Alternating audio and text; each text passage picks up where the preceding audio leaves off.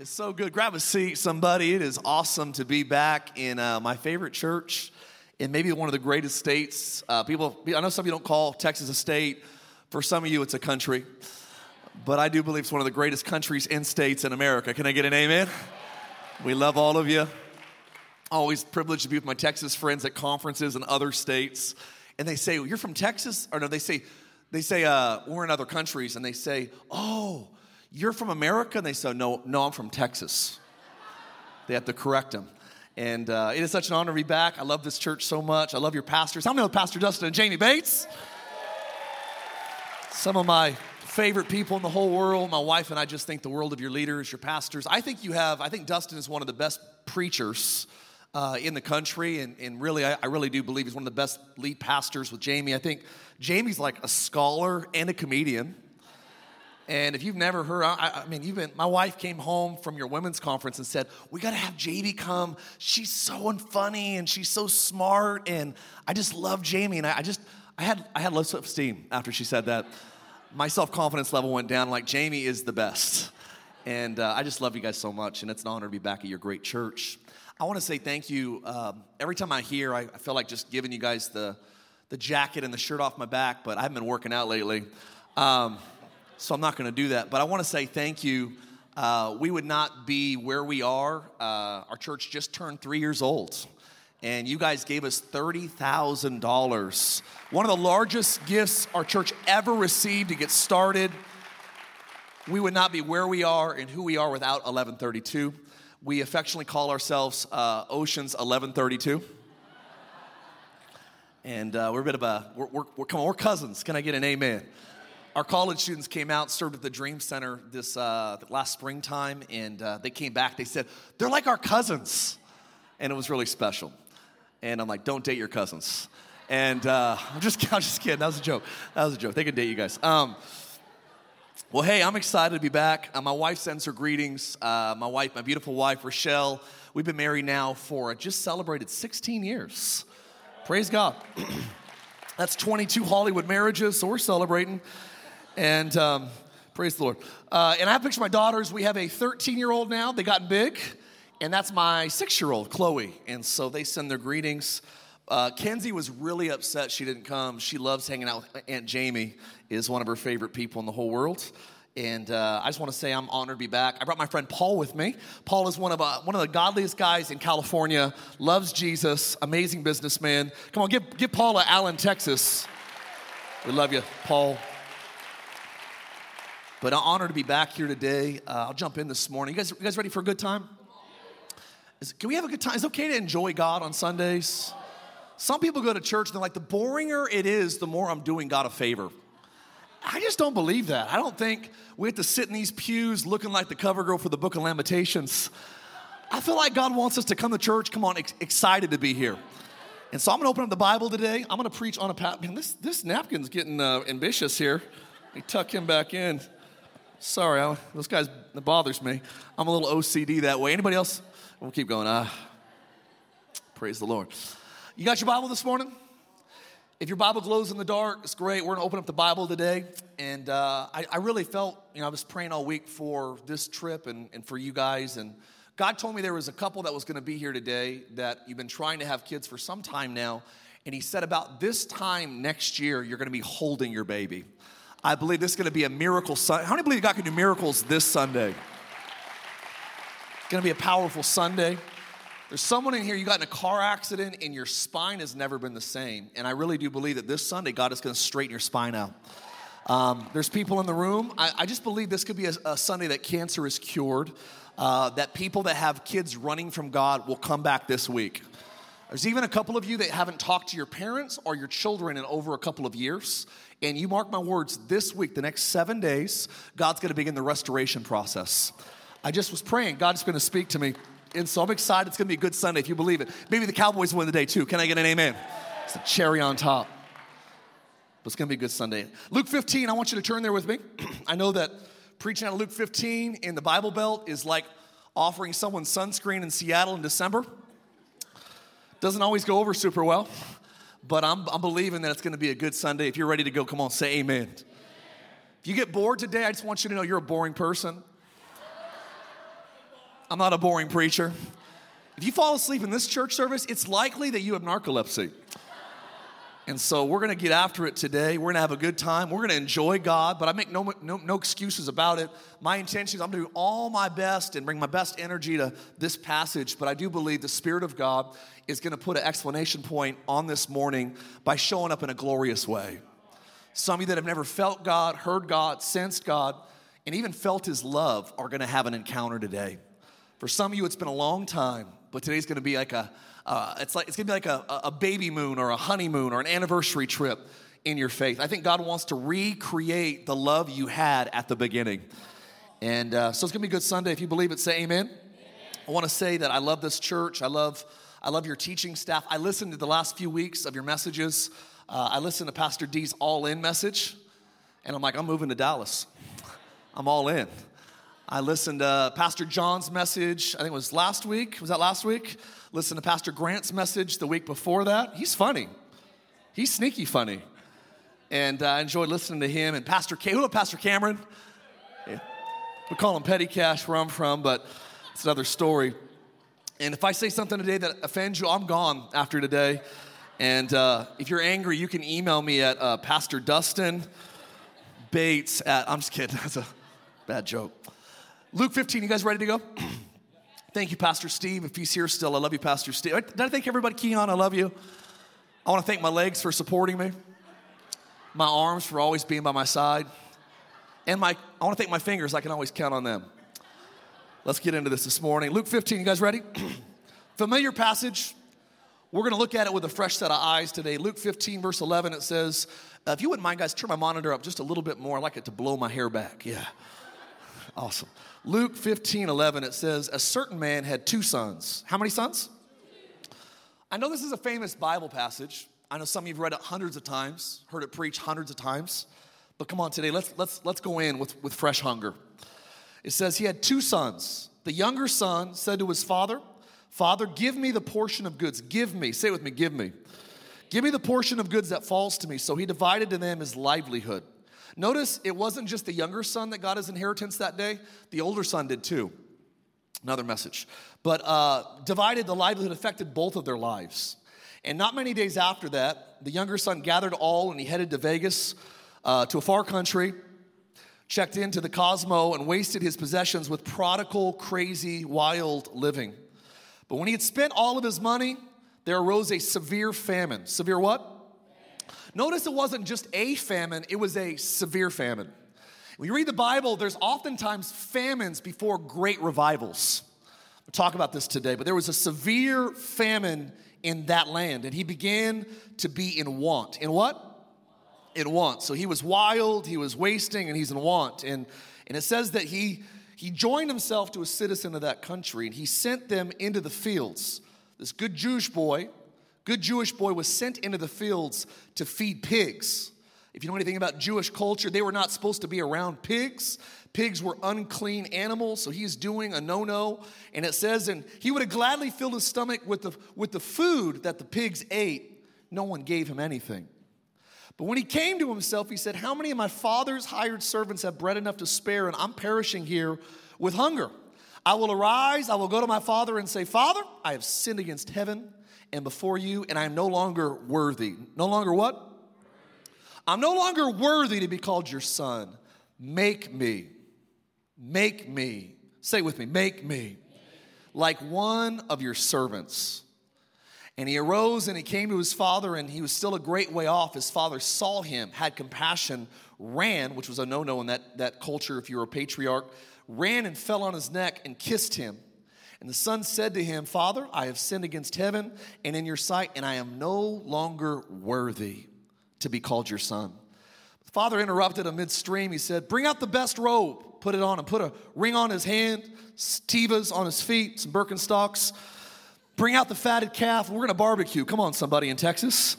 We're going to eat and we're going to be merry. For this son of mine was dead and he's alive again. He was lost and he is found. They began to be merry. Now his older son was in the field. And he drew near to the house. He wasn't in the house, he was in the field. And when he was in the field, he came near to the house, and he heard music and he heard dancing. I want you to know that if you can hear dancing, there was a real party going on. Can we agree on that? Stomp the yard. Come on, somebody. Some dancing. And he's like, what is going on? And so he called one of the servants from the house. He asked the servant what these things meant. And the servant said, hey, your brother, he's back. He came home because he came back safe and sound. Your father, he's killed the calf and he's barbecuing. It's crazy. He's just excited. It's a party. The older brother was angry, would not go into the house. He stayed in the field. So the father had to come to him out in the field. He pleaded with him and he answered and said to his father, lo, you know you're a little bit of emo when you start a sentence with lo. Lo, I've been with you many years and I've been so faithful to you. I've never done anything wrong, and at any time, you've never given me a young goat that I might make merry with my friends. But as soon as this son of yours comes home, who's devoured his livelihood, your livelihood, with harlots, you killed the fatted calf for him. Father said, son, you're always with me. All that I have is yours. It was right for me that I should make merry and be glad, for your brother was dead. He's alive again. He was lost. Now he's found. I want to stay in the series you guys have been in, Presence Over Everything, and I want to talk to you today about preparing the house. Preparing the house. You guys ready? Preparing the house. Let's pray today. We just love you so much, Jesus. We thank you for your sweet spirit. I even pray right now in this second service that you would just come in this room in a powerful way. We invite you to meet each one of us where we are. If it's our first time in church or we come every single week, God, would you meet us here? We ask you to come in this space, heal, speak, move, save, restore. God, would you bless us today with your presence? We pray blessing over the Dallas Cowboys this season in Jesus' name. Pray for Dustin to convert in Jesus' name. Everybody said amen. Pastor D's a recovering Seahawks fan, so keep praying for him. But I got 2 kids. Who's got kids? Anybody have kids? I heard a comedian one time say that kids are like farts. You can only tolerate your own. That's inappropriate to say in church. I apologize. I got 2 kids. Come on, it's okay to laugh. It's okay to laugh in church sometimes. 2 kids. And my youngest daughter she's 6. She's like a blender missing a lid. I got a 13-year-old that's going on 21. And I got a beautiful wife named Rochelle. And I got 3 girls in my house. We're actually adopting a dog. It's going to be a boy. We're going to balance the force in the Francie household. Dog's coming next month. But right now I'm in an estrogen farm. There's a lot of women in my house. I come home some days, there's crying, there's drama, there's tears. Came home the other day, and one of the girls greeted me at the door, and she was crying, and she's like, the girls slammed the door in my face, and they wouldn't let me come in. They called me a dummy head. And I was like, Rochelle, that's a joke. My wife hates that joke. I got beautiful family, but it's crazy. When my wife got pregnant, we got pregnant. My oldest is 13. It's amazing how when you go from a young married couple to getting pregnant, it changes the way that you actually see the world. I remember never thinking about, cars on the road until I had a baby in my back seat driving home from the hospital. I'm 10 and 2. I am focused. I am yelling at everybody that's not driving the speed limit. It's crazy how kids change your world. I remember we found out we were pregnant. People were like, did you want to know the gender? I'm like, yeah. I'm not rolling the dice. They're like, did you want to do a home birth? I'm like, no. I'm not a weirdo. I'm just kidding. That offends people. My friend just had a home birth. He's like, it was awesome. We had a midwife. I'm like, that sounds medieval. A midwife. But I was thinking about how you get pregnant, and I'm going somewhere today. You get pregnant, and you start preparing the house. You start decorating the nursery.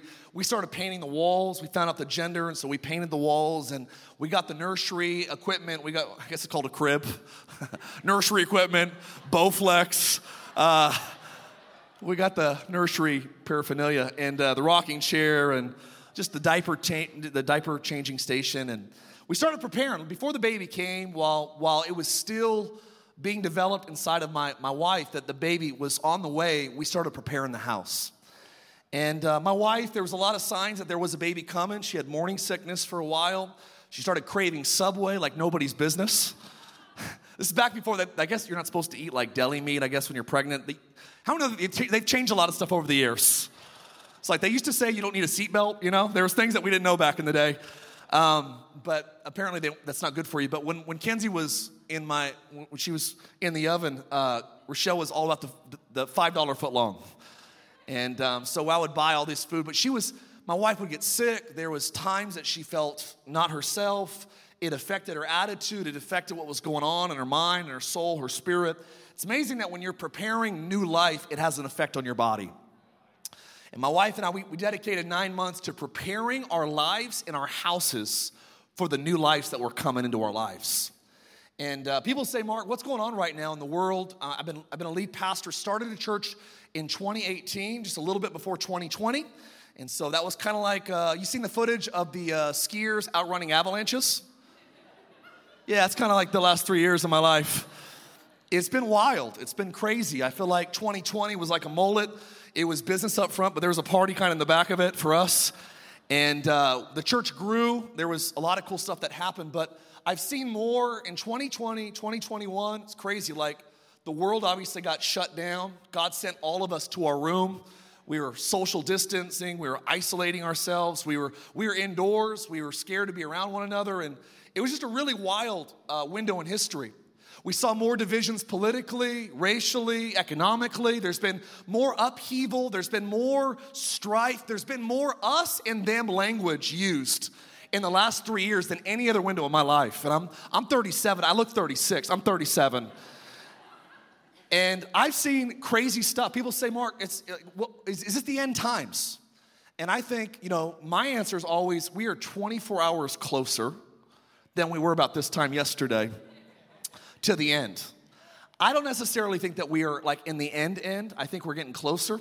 I think for us to say that it's the end days because gas is $6 plus a kidney transplant to get a gallon of gas, that's bad, but I don't think it's anything close to if you were Anne Frank, if you were living in a concentration camp. I think there's been worse windows than 2021.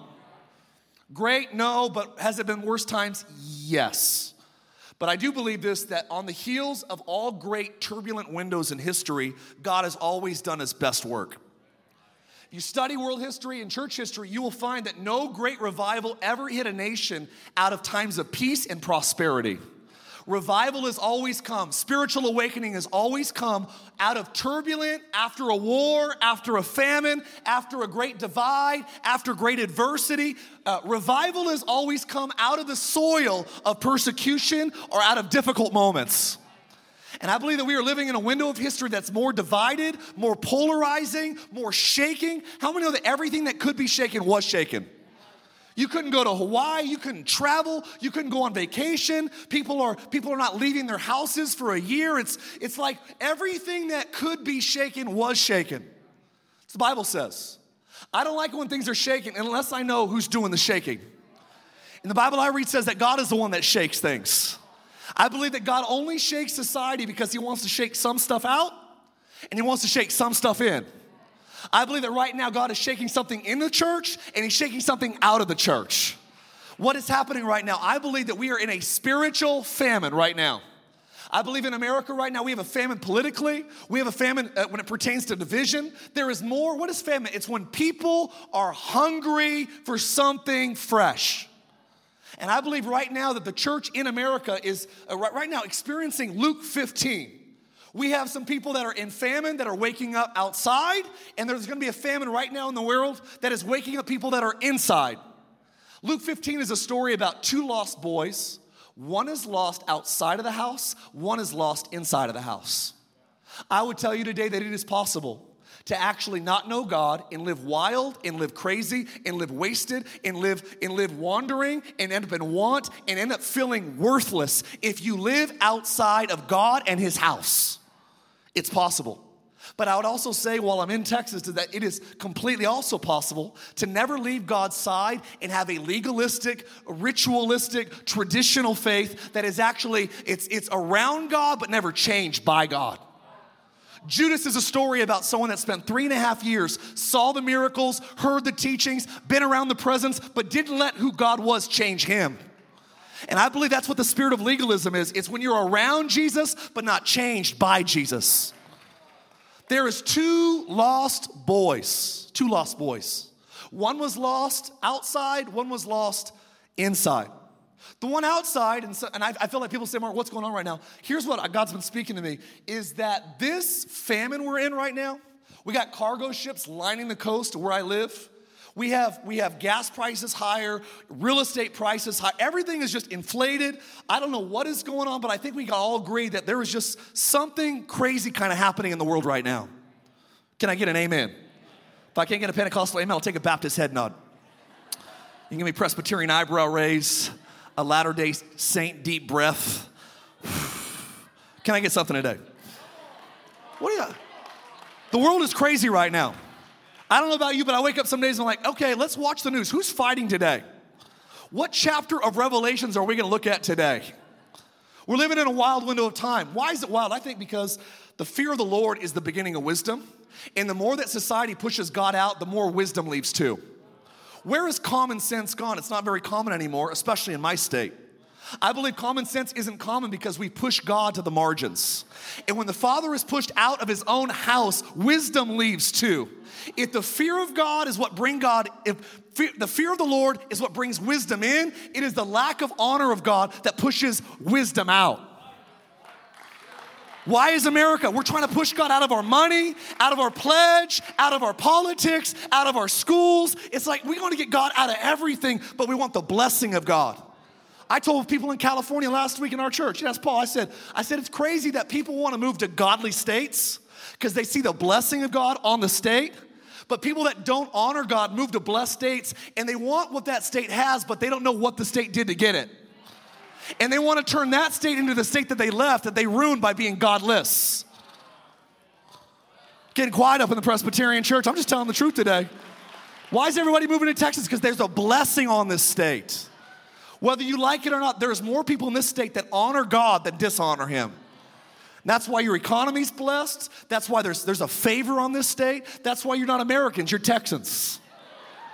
Are you with me today? Come on, can I get an amen for some Texans and some barbecue? Gosh, heart ate. I think most people don't realize this, but there is a famine going on. What do famines do? What is the purpose of a famine? I believe this. God allows, doesn't cause, God allows, his permissive will allows famines. I believe at the forefront of all famines is God's Father's heart to wake up his lost boys. Notice this in Luke 15. I never really thought about this before, but the lost son didn't wake up until the famine got severe. Anybody you know say, I think I should start going back to church again. This getting kind of crazy. This stuff happening right now politically, the stuff that's happening right now racially, the stuff that's happening right now, man, geographically and social, economically, all this stuff is so unstable, so out of the norm, so divisive and polarizing. It's like things sometimes have to get so uneasy, there's got to be a famine strong enough to start waking up some of these lost sons that are wandering. And notice it when the younger son, we'll call him Wild Willie, come on. When Willie lived wild enough that he actually hit a famine that was severe enough to make him want to go home, it's actually what triggered the older brother who wasn't in the house. It's funny, both of them were in the field when they came to themselves. In Matthew 13, it says the field is the world. I think it's interesting. Jesus said the field is the world. I believe that these guys were both, one of them was frequenting the house, but lived at the house, but was living in the field still. And the other one fully cut ties to the church and just went fully into the field. I believe that today there's two groups of people that maybe are going to be affected by this message. Those of you that are like, Mark, I feel like the younger brother, that I've cut ties, I'm living wild. And I'll be honest, if you're here today, what is God going to do with the famine that's going on right now in society? It's going to wake up those that are living wild, and it's going to wake up those that are living legalistic. Can I get a good amen? What do you know about the wild younger brother? Here's what we know about wild living. It says that he came to his father, this is so important. Most of us don't realize that we begin to ruin our lives when we come to God and we have this attitude of give me. You know what wild living starts with? It starts with selfishness. Most people don't realize that the number one commandment in the Satanic Bible is do as thou will. There is something in selfishness that severs your umbilical cord from the presence of God. People say, Mark, the prodigal son was just greedy for money. He was already rich. He had servants. He lived in the mansion. He had everything that the Father owned. It was not about money. He left the Father's house because he wanted to be the Lord of his own life. He wanted control. I want what my Father has, but I want to spend it on me. That is where most people that leave Christianity, you grew up in church and you left, you go, you know what? I'm tired of doing this for God and others and my parents. I want to live for me. I'm going to do as thou will. Not God's will, but my will be done. That's what Satan fell with. I will be like God. When you put yourself in God's seat, I'll tell you today, God makes a terrible employee, but he makes an awesome boss. And some of you, you want God to be your employee and say, give me, give me. Immature Christians are talking about give me, give me, give me, give me, give me. Mature Christians say, make me, make me. Don't give me the son of entitlement. Make me like one of your servants. We have a generation of people that are wild right now. What is this famine doing in America? I believe it's doing, this is a prophetic message for the church. I believe this climate that we're in, this polarizing world that we're living in, is supposed to wake up the wild that are outside. And you know what your job is? If you're like, Mark, I know Jesus, I love this church, I love building the kingdom. You know what your job is to get this house ready. Because I mark my words, there is a day coming, even here in Texas, that there will not be enough square footage in any church building in this state to actually house the lost boys, the ones that are wild and the ones that are lawless and the ones that are legalistic. They're both coming home. Can I get an amen? They're coming home. What does the famine do? It wakes up the wild. How do you know if you're wild? Some of you might be here today. When you're wild, you live wasteful. Wasteful. It says that he asked for his inheritance and he went to Vegas. He rented out the suite. He got all these girls to come. He got all of his buddies to come. They're sniffing cocaine. They're going to clubs all night. They're gambling all night. They're drinking all night. They're partying all night. But what I've learned about the kingdom of darkness is that when you have nothing left to offer the darkness leaves you high and dry. All the friends were gone. He's now poor. He's got nothing left. Because if you live wild long enough, you'll waste everything. And if you waste everything living wild, you'll eventually end up like this guy in want. People always say, no, I'm the exception, Mark. I can do drugs during the weekend and go back to maintain my normal job. I can have an affair. I can cut corners here. I can lie here. I can steal here. The Bible doesn't say you can't get away with it for a season. The Bible doesn't even say that doing stupid things isn't fun. It just says that it's not fun that lasts. Can we agree on this? If it's not fun a year from now, 10 years from now, 5 years from now, is it really fun today? If it's something that you're excited about tonight, but you're going to be ashamed of when you meet the love of your life, is it really fun? I think it's actually delayed torment. I think that when you're making decisions like our society endorses, just live in the moment, whatever feels right. If it's just your feelings, since when? Listen, feelings are terrible lords. Terrible. Feelings are great things to confirm God, but terrible things to be led by. And that's the problem with the young generation. They think, if it feels this way, I just want to follow my heart. We have these bumper stickers that are not even theologically sound. The Bible I read says the heart is inherently wicked. Why would you want to follow that wicked thing?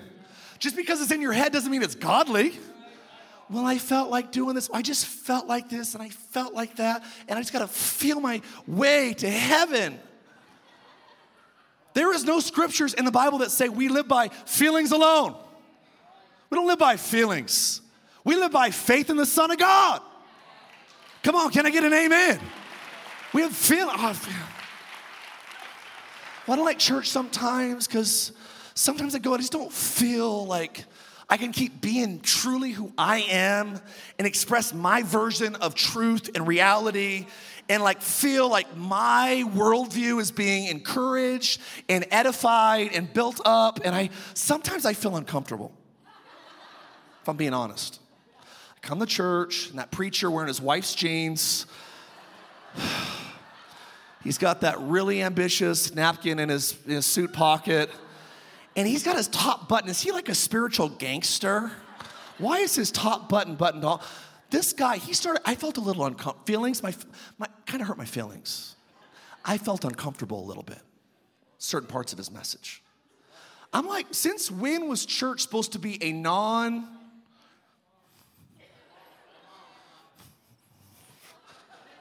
So, I'm trying to think how I say this. Where do we buy this lie that you're never supposed to feel uncomfortable at church? The book of Acts was a church that your sins went to die in. The book of Acts is where you got healed and set free from darkness. The book of Acts is where demons left, where hell was scared out of, and angels resided. I don't know where we bought into this lie. Church has to make me feel good all the time. Where's that gym at? I want a membership to that gym. Hey, I'll sign up, guys, but under one condition. I want to always feel good. I don't want to feel uncomfortable. Look, if I sweat, you're fired. But we come to church this consumeristic, oh, just make me feel good. Feelings. I just feel like jumping and twirling today. Feelings. It's funny, we laugh, but it's true, isn't it? We don't want to be told the truth. We'd rather be kissed with lies than actually hit with truth. I always tell our church, I'd rather offend you with the truth than to appease you with the lies. The Bible says in the end days, people would get teachers that would actually tell the people what they want to hear with itching ears. I believe our day and age has sacrificed so many great moves of God because the men and women leading the church have sacrificed on the altars of popularity, not persecution. Popularity has killed more prophets than persecution in our day. And I believe that we got to be a generation that says, as for me and my house, I don't care if it's politically correct. I don't care if the government's endorsing it. Come on, I would rather offend the government than offend God. Come on, can I get an amen? There's two sons, super lost, wasteful, wild, in want. And if you're in want long enough, you're like in want, man, I'm not happy. I've tried the drugs, I've tried this, I've tried that. I've done everything, I've gone everywhere. I know we have the best news on the earth because I've been pastoring football players and celebrities and stuff for a long time. And I've seen people that are on SportsCenter making millions of dollars, that live in mansions, that married models, and have all the power, all the accolades that Hollywood says would make anyone happy. And I've seen those people, just like all the ordinary people, run to the front of altar calls, tears streaming down their eyes, saying, I've looked everywhere on the earth for what I found in this building. We have the greatest news in the world. Do you believe it today? We have the most important mandate in the world. Do you believe it today? Does anybody in Texas believe that the church is the hope of the world? And I'm just so tired of the world discipling the way the church believes. We're letting Babylon disciple the church instead of the church discipling Babylon. We're in a state that's like, oh, it's cool to build $1 billion football facility, but you know what? Here's $20, church. I'll give Lord Jerry $1,000 on a Sunday, but I'll give God $10. Where are the Christians that believe in building the kingdom more than building stadiums? I don't know about you. I think the church has a better message than the Cowboys. I think that the church of Jesus is a greater cause than the Mavericks. So if we have a greater cause, shouldn't we have a greater resource? Shouldn't we have a greater army of people lining up, go, let's build this thing? Where are the fans of the local church? I see Cowboys. I love all about sports. Listen, come on, don't get mad. I love sports. I just love Jesus more. Sports will entertain you for 2 hours. You can shout at strangers wearing a costume that you don't know any of them. And you can lose your voice, lose your mind, pay your money, happily do it. And then you come to church going, this place is a little bit too excited. I don't know why there's some preachers all. We're not talking about 2 hours of entertainment. We're talking about eternity. We have the most important message. Are you hearing me today? We have people that are wild, wasteful, in want. And if you're in want long enough, you know what happens, ladies and gentlemen? You start questioning your self-worth. I am no longer worthy. That was the words of Wild Willie. I am no longer worthy to be a son of God. Some of you today, you know this to be true. You sit here, you know God's real, you know He's powerful, but somewhere along the way, you feel like you have compromised, screwed up, made too many mistakes, and no longer can God love me as I am. I am not worthy. Well, the truth is, none of us are worthy. And you're not more worthy on your good days and less worthy on your bad days. That's why it says that Jesus Himself had to die as you, as me. He didn't die for you, He died as you. So that when God sees Jesus, when God sees us, He sees the sacrifice of Jesus. That's why He made Him who knew no sin become sin for you and for me, that we might become the righteousness of God in Christ Jesus. This This is the good news. You're not worthy because you're worthy. You're worthy because you believe in Jesus and he's worthy. Worthy is the Lamb, right? Worthy is the what? Our worth is connected to the Lamb's worth. How do you know what the value of something is? Value is always dictated by what people are willing to pay. How do you know that you're worthy? Because worthy is the Lamb that was slain. For who? For you. What was the value of humanity? The life of Jesus. So if God was willing to go to the value of Jesus on the cross to redeem relationship with the son that was outside and the son that was inside, that means that both sons were worth the life of the Lamb. This is how good God is. Some of you are lost outside. You're like, Mark, I don't have any worse today. You're cutting yourself, you're depressed, you're suicidal. You know why many of the young generation is committing suicide? It's because they're taught in school they're just an accident. They're just some scientific result of some two gas balls coming together. You're a cosmic accident. And when you tell a generation they don't have a significant purpose, and there is no designer, and there's no creator, and there's not a God that made them and knew them from the foundations of the earth, they will believe that if I'm an accident, my life doesn't really matter. You want a generation to have purpose? You gotta tell them you were fearfully and wonderfully made. Before you were in your mother's womb, God knew you. God chose you. Your mom and dad might have been surprised, but God wasn't. You didn't come from your mom and dad. You came from God. You came through your parents, but you're from God. Can I get an amen? I don't have value. God made you. You have intrinsic value. And some of you are lost outside, and then there's others that are lost inside. The older brother, we'll call him legalistic Larry. Larry was in the field. And it says that he came near the house. Notice he was in the field. He lived probably at home still. But we find him upset in the world, in the field. And he's judging. Legalistic Larry is the one that thinks that he's worthy to be loved, but not the little brother. That's what legalism does. It makes you think that God loves you more than the person that votes differently than you do.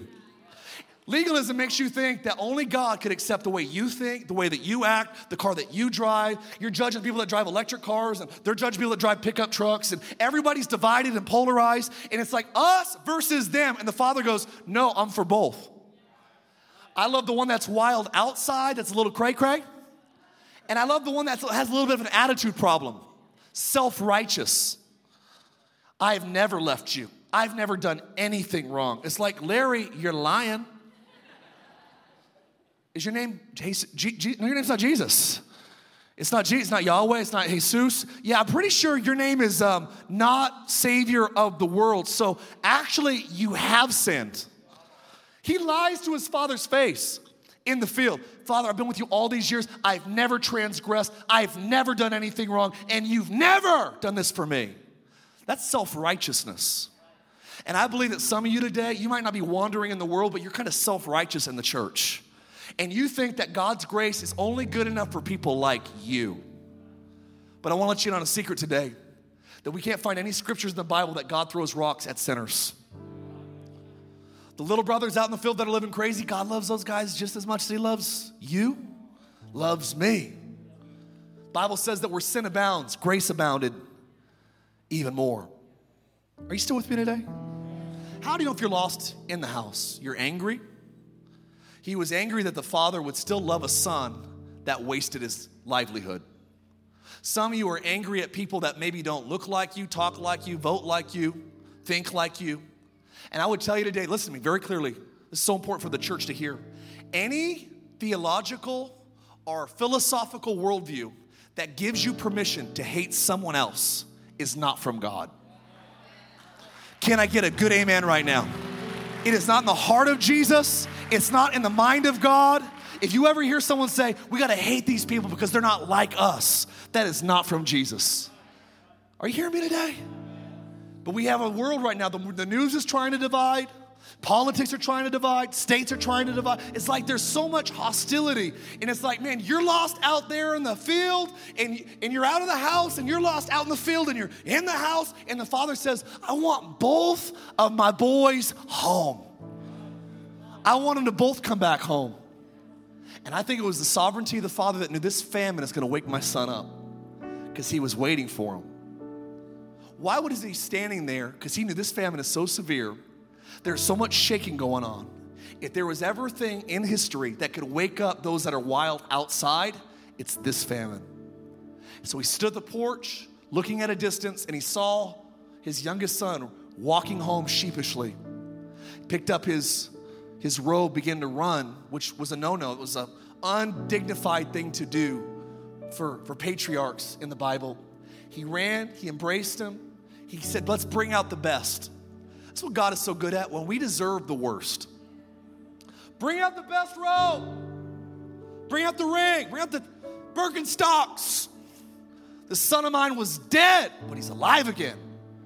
And the father, hear me very clear today, the father was so quick to restore the status of his son. People go, Mark, what's going on right now? Well, it's a famine. And it's actually bringing the lost ones outside the house home. And you mark my words, Church 1132, this church is getting ready to explode in the best way possible. There is going to be a harvest of people that you work with, you go to school with, people that live in your neighborhood and on your blocks that say, Mark, maybe your name's not Mark too. They're going to say Sally, Bill, Fred, whatever. They're going to say, man, I've been away from church for so long, but there's so much craziness in the world right now. What church do you go to again? I go to the best church in Texas, Church 1132. And they're going to start coming with you. Because listen to me, famines wake up the wild. And there's going to be people that are self-righteous. They're like, well, I don't need to go to church. Like, I love God, but I don't need church. Like, I'm going to heaven without the church. It's like, yeah, can you go to heaven without the church? Yeah. But would you want to? No. Like you can survive like off of dehydrated food. I just wouldn't recommend it. When you got Hard 8 in like 6 locations all over the Metroplex. Why would you do this thing alone? Listen to me. Jesus isn't coming back for Rambo Christians. He's come back for his church. He's come back for this church. I don't like the church. I love God. I don't like the church. That's like saying, Mark, I love you, but Rochelle, she's weird. Whoa. That's my wife, man. Easy on my wife. Just because you met a girl that was weird doesn't mean my wife is weird. Just because you dated a girl that was weird doesn't make my wife weird. Just because you went to one church that was off doesn't mean that all churches are off. It is crazy the logic that people use with churches. Well, I had a bad experience at church, so I'm never going again. It's like, well, I had a bad experience at Taco Bell. But I'll be back. I'll be back. You don't stop eating when you get food poisoning. I just gave up on food. What happened? Oh, I got food poisoning. I just stopped eating. I'm on a liquid diet now. I've never heard that once.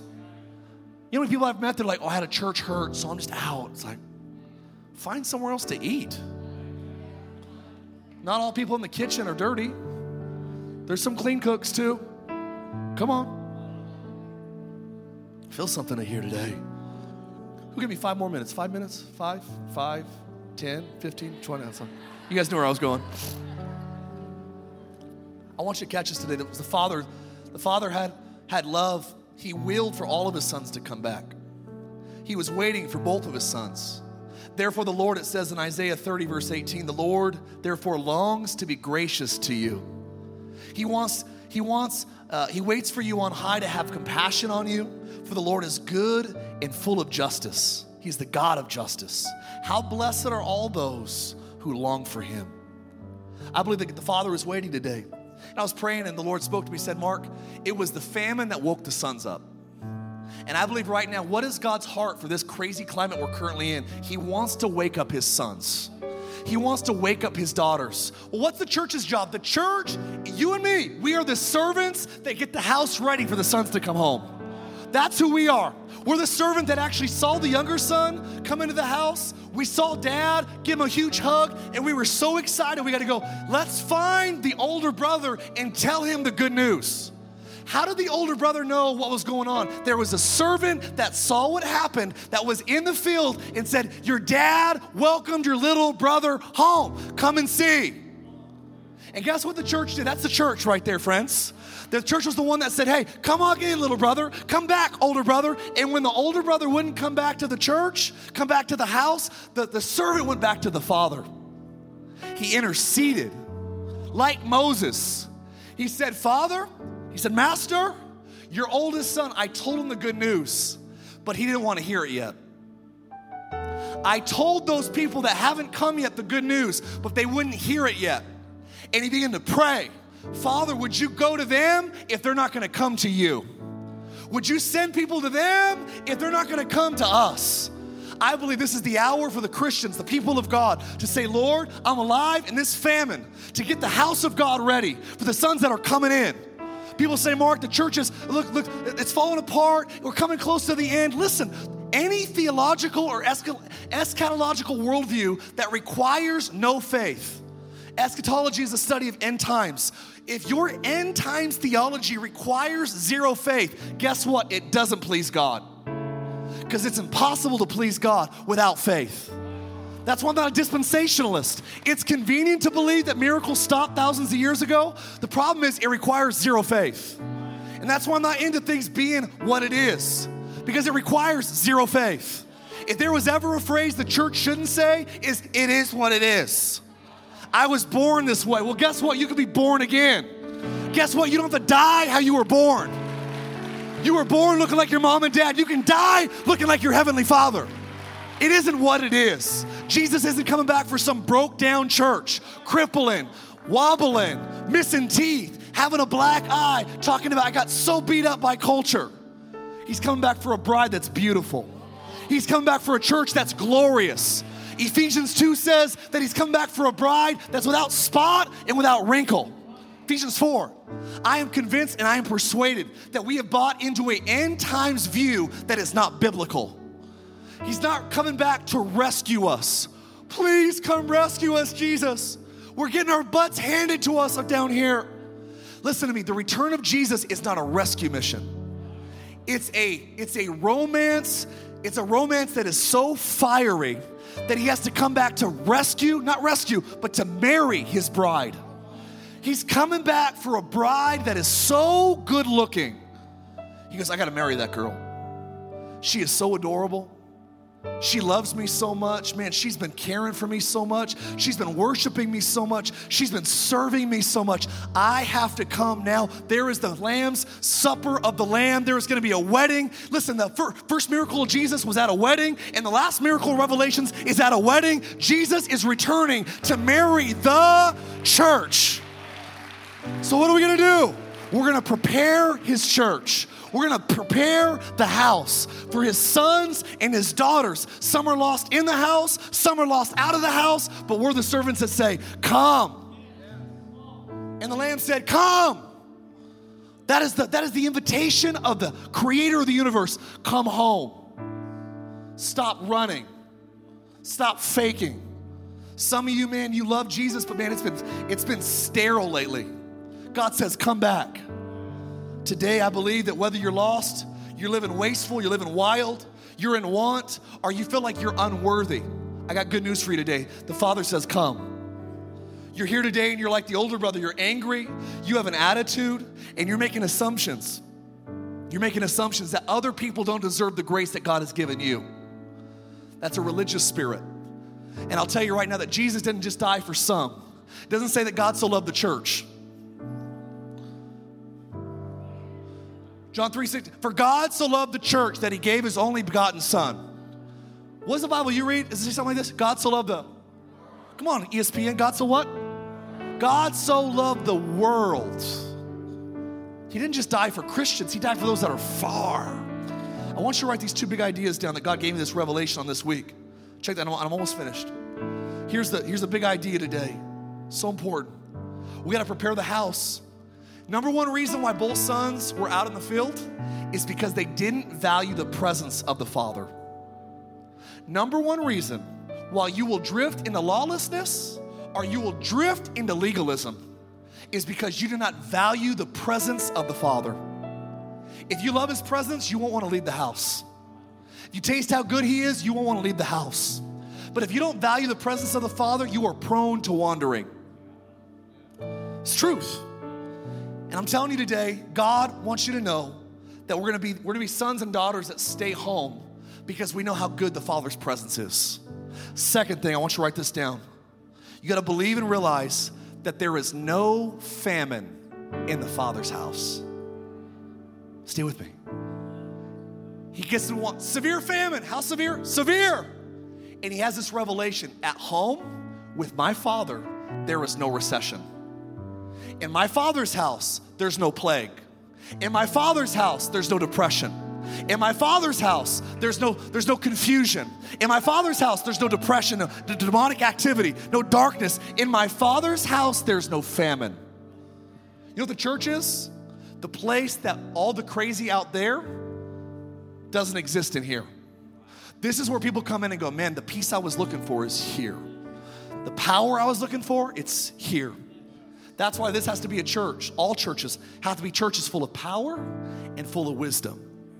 You know what the remedy is? The prescription for the lawless? The prescription for the legalistic? I believe the lawless need grace and the legalistic need truth. Churches with grace and no truth are like medicine bottles with no medicine in them. Churches with truth and with no grace is like getting surgery with no anesthesia. We need to have grace and truth. Can I get an amen? We got churches that are trying to love the world without any truth. That's like trying to eat food without teeth. God wants us to be sharp, but he wants us to be loving as we are. And I'm telling you today that the prescription for lawlessness is grace. The prescription for legalistic living is truth. For the lawless, they need the word of God. For the legalistic, they need the Spirit of God. For the lawless, they need wisdom. For the legalistic, they need power. And I'm telling you that Jesus is coming back for a church that has so much power, miracles, signs, wonders. Is there anybody in Texas that believes that the church he comes back for is greater than the one that he left? Do you believe that can happen again in this day and age? Come on, if you're gonna clap, give him a good hand clap today. Feel his presence. We can't settle for this, it is what it is. We had a guy in our church get COVID so bad, went into this ventilator, was on the ventilator for 65 plus days. Been to our church one time, and I'll never forget this. I got a phone call my day off, and this friend of a friend said, hey, this lady came to our church one time, her husband's on a ventilator right now. And I had a choice. I'm like, well, do I go visit, whatever? So I said, where's she at? So I drove to the house. All of her family's in there. They're all crying. The mother-in-law says, let's start preparing the funeral. And I get it. I know that everybody dies. I know that's part of life. But there was just a fight in me that day when I walked into the house. And I just think, man, Christians, look, God chooses if we live or die. Our job is to believe that he can do anything. So I walked into the house, and they're talking about the funeral arrangements. His wife is crying, and this is the problem. He had 2 daughters. And they were just a little bit older than my 2 daughters. And as I looked at the couch and I saw his 2 little girls weeping for their dad, this guy's like 45 years old. I thought, man, if I was him and he was me, does he need a pastor to have a hospice Christianity message? Or does he need a pastor that has a hospital Christianity message? You know, we have too many pastors in America that play it safe and go, let's just comfort the family and let's just get ready for the funeral. I'm like, if it was me and those were my daughters, I need someone to pray that God's bringing me back. I need my little girls need their father right now. Those little girls need their dad. So I'm like, all right, I don't know them. I'm like, they've been to our church one time. All their friends are there. It's like this big mansion house, fluent family. And I'm like, I don't know any of these people really. And I saw those little girls and I had 2 choices. I'm like, all right, do I do the conservative pastor thing and go, God, just give this family peace in this time? Or do I pray like it was my life and those were my little girls? I'm like, I might freak some people out because I'm going to Hyundai something. I'm going to should have bought a Kia or would have bought a flipping Hyundai. I'm going to get after this right. I'm going to Kawasaki a devil in the face. Listen. So I'm like, look, I'm going in. I don't care if I offend everybody in the room. I would rather offend them going after God in faith than to make them happy and console them in their grief. So I said, Lord, in Jesus Christ's name. I said, everybody get in the living room. God in the living room. I said, we're going to pray right now. We're going to believe God can do anything. I had all of them. I said, look at me. I've seen God raise sick people up. I've seen people on ventilators come back. I've seen people in comas come back. I've seen people that couldn't have kids get pregnant. I've seen blind eyes open, deaf ears open. God can do anything. We're going to pray right now. And I prayed, man, like it was me on that ventilator, and those were my little girls I was looking at across the couch. I started Hyundaiing some stuff. There's some guys that have never been to church. They're Egyptian family. One of the guys, he's a business guy, he told me afterwards, he says, "I never seen the value of church until this moment." Never been to church. He's been to our church 2 times. He's starting to come to our church now. This guy, Iman's his name, on a ventilator for 64 days. That night, after we prayed, Paul would attest to this. The doctor said, "Come say goodbye." That night, they said, "We're not saying goodbye. God's going to do a miracle." Next morning, they called. One of the guys didn't have any faith, so he went in the morning to say goodbye. And in the morning when he got there, the nurse said, "You can't come in. We only let people come in that are for sure dying, and he's shown some improvement tonight." Kicked him out. Next 24 hours, they said, "He's getting stronger. He's getting better." Fast forward about 2 weeks, 3 weeks, got off the ventilator, woke up. He was at our church last Sunday. Our church, he lost his job. It wasn't, the house we were at wasn't his house. He had a normal job. Our church last Sunday gave him $35,000. Get back on his feet. Someone said, "I'm going to Oceans Church. Come on, somebody, take care of you." Took an offering for him. We're not a hospice that just comforts people to death. We are a church that believes that signs and wonders, these signs will follow those who believe. And if someone does go to heaven, we celebrate a homecoming, but our job is to believe while there's still time to believe. Do you believe that today, 11:32?